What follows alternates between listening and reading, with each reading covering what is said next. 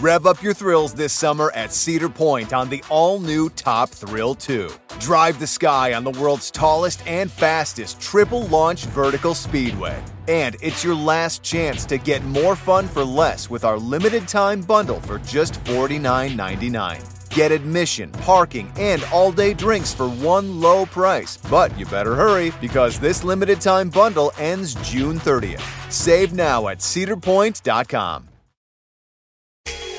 Hi, my name is Lewis Howes, and welcome to the Daily Motivation Show.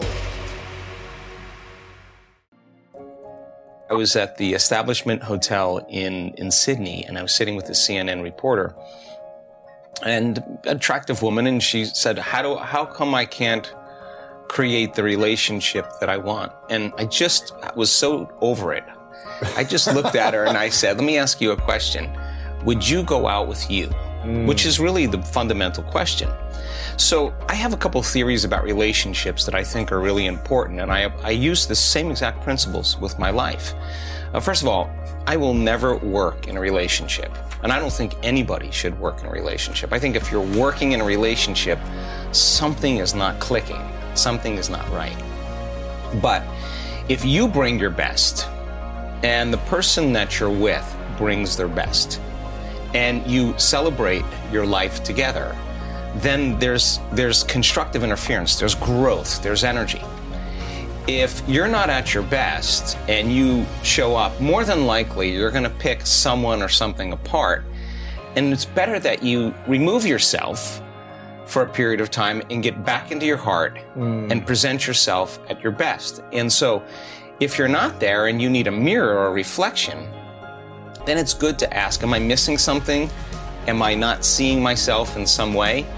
And then there's a healthy conversation when you invite it. But if you're not invited to contribute your opinion, then it's better off that you don't, right? So people always say, I want a loving relationship, but what they really want is happiness, really. So we do these meditations to create love in our lives, and it could be love in familial relationships with your siblings, it could be with your parents, it could be with your friends, or it could be with a significant other. If thoughts are the electrical charge in the quantum field, and feelings are the magnetic charge in the quantum field, and how you think and how you feel broadcasts an electromagnetic signature that influences every single atom in your life. The thought sends a signal out, and the feeling is the magnetic field that draws the event back to you. Right. So if you're not in a place where you're in love with life, or in love with yourself, or practicing diminishing your emotional reactions to certain people or conditions in your life, and you're living in anger or hostility or judgment or fear, and you want a loving relationship, there is no magnetic field for you to draw that to you. And in fact, if you say to me, well, it's that person or that circumstance that's caused me to feel this way, then I would say, I mean, that person or that circumstance is controlling the way you feel and the way you think. And anything that controls the way we feel and the way we think, we are victims to, right? So most people are unconsciously responding to the conditions in their environment, experiencing emotions that are derived from the hormones of stress. Those emotions cause us to feel separate from our dreams. They heighten our senses, so if we can't see them, it doesn't exist. The threat or the danger puts us in emergency mode, and we can think positively about the relationship we want. We could send the signal out into the field. We could have pictures. We could remind ourselves of what it is. But if you're not drawing the experience back to you, because your response to the environment is actually weakening your organism, it's weakening your response, is actually weakening the body, then you will be, as a victim, more vulnerable to the conditions in your environment, whether large or small. If you could truly begin to practice trading those survival emotions every day for elevated emotions, and you practiced opening your heart, it's a skill that has to take place where you move out of survival. So people say, well, I can't open my heart. I can't feel love. And I say, well, what do you practice feeling? Because whatever you practice feeling, you're feeling most of the time. And that feeling could be guilt, but you're so used to it, you wouldn't even know it's guilt. It just feels like you.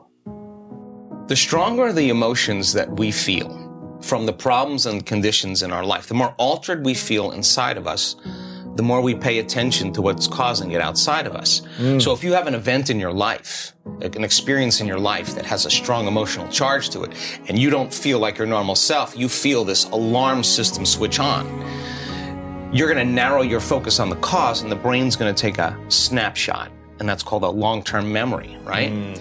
So then what people don't know is that every time they think about that event, they're producing the same chemistry in their brain and body as if the event was occurring. In that moment. In that moment. So the highly charged event is actually producing the emotion, and the body is so objective that it doesn't know the difference between the real experience that's creating the emotion and the emotion that the person is fabricating by thought alone. The body's believing. It's so objective, it's believing it's in the same environmental experience. So the highly charged emotional events, some people think of their ex, and the thought of that person makes them sick. Makes them feel out of balance. So all you need is an image and an emotion, a thought and a feeling, a stimulus and a response, and you're conditioning your body emotionally into the past. So now, the memories, and this is just not in the brain now, it's in the body. Okay, so now that thought of that person is actually creating a response in the body that's consuming the body's energy for growth and repair, consuming the body's energy to create, because in survival, it's not a time to create. In survival, it's time to run, fight, and hide. So the problem is that it becomes a subconscious program. It's no longer a conscious process. It now is a subconscious process. So now the body has been conditioned into resentment, into unhappiness, into fear, anxiety, whatever it is. And so it's back to our concept of bringing love into your life. So you say to that person, okay, open your heart. And they're going to say, are you kidding me? I was injured. Yeah. I was hurt. I'm not going to do that. Let me see your cards first, right? And once I see your cards, then I'll open up a little bit. So we protect this, right? So now, in that state of survival, the research shows that the long-term effects of those stress hormones are pushing the genetic buttons that are creating disease. The body can't live in emergency mode for that period of time. So, in a sense, the person is making themselves sick by thought alone. Their thoughts are making them sick, literally. The problem is now the body is conditioned into the past, and it's the mind. Now, once the body is the mind? The body becomes the mind emotionally. So now all of this energy is stored in the body, and now the person now has to leave their unhappiness and step out into the unknown. They have to get out of the familiar feelings that has defined them. So they'll say, I can't really feel joy. I can't really feel love. And what they're really saying is, I've been conditioning my body emotionally so much into the past that I can't feel anything else other than what I know. The survival chemicals are actually knocking your brain and body out of balance. You're out of balance in that moment. And if you keep doing that, the imbalance is now the new balance. And now you're altered emotionally. So the person can theoretically, intellectually, philosophically say, oh, I want this type of person. She's got to be this way. He's got to look this way. He's got to be like this. And they're basically saying, I want something that represents all the things that I no longer want, right? And so they're creating with their brain and mind, which is perfect. The problem is that if you can't feel the emotion of your future, your manifestation of love before it's made manifest, like people say, well, when my relationship happens, when I find Mr. Right, then I'm going to feel love. Like, waiting for the outer environment to change, to take away this feeling of anger, resentment, emptiness. But they forgot that they create reality. In other words, when it finally appears that I'm going to feel love, that's cause and effect. We're waiting for something to happen. If you're feeling the lack and the emptiness, then you're keeping your relationship at arm's length because you don't have the magnetic field to draw to you. The emotions that come from these energy centers, the lower energy centers in our body, do have frequencies, there's chemistry involved, but they have a different agenda. So now we ask the person, can you teach your body emotionally what the future will feel like before it's made manifest? That means you can't wait for your relationship to feel love. You have to reverse that battleship and understand feeling love now is going to be the magnet. And if you can hold the vision of your future, a clear intention, with a coherent brain, organize signals into the field, and you could actually crack this thing open to the point that it trusts you enough to feel so safe that you have conquered it in a certain way that it could actually relax into the present moment. You got beyond all your drives and you're ready to create.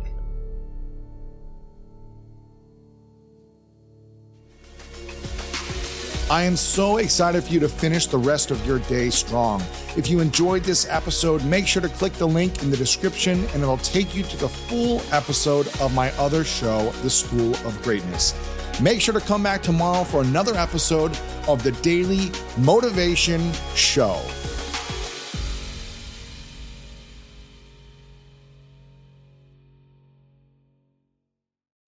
When you need mealtime inspiration, it's worth shopping Kroger, where you'll find over 30,000 mouth-watering choices that excite your inner foodie. And no matter what tasty choice you make, you'll enjoy our everyday low prices, plus extra ways to save, like digital coupons worth over $600 each week. You can also save up to $1 off per gallon at the pump with fuel points. More savings and more inspiring flavors make shopping Kroger worth it every time. Kroger, fresh for everyone. Fuel restrictions apply.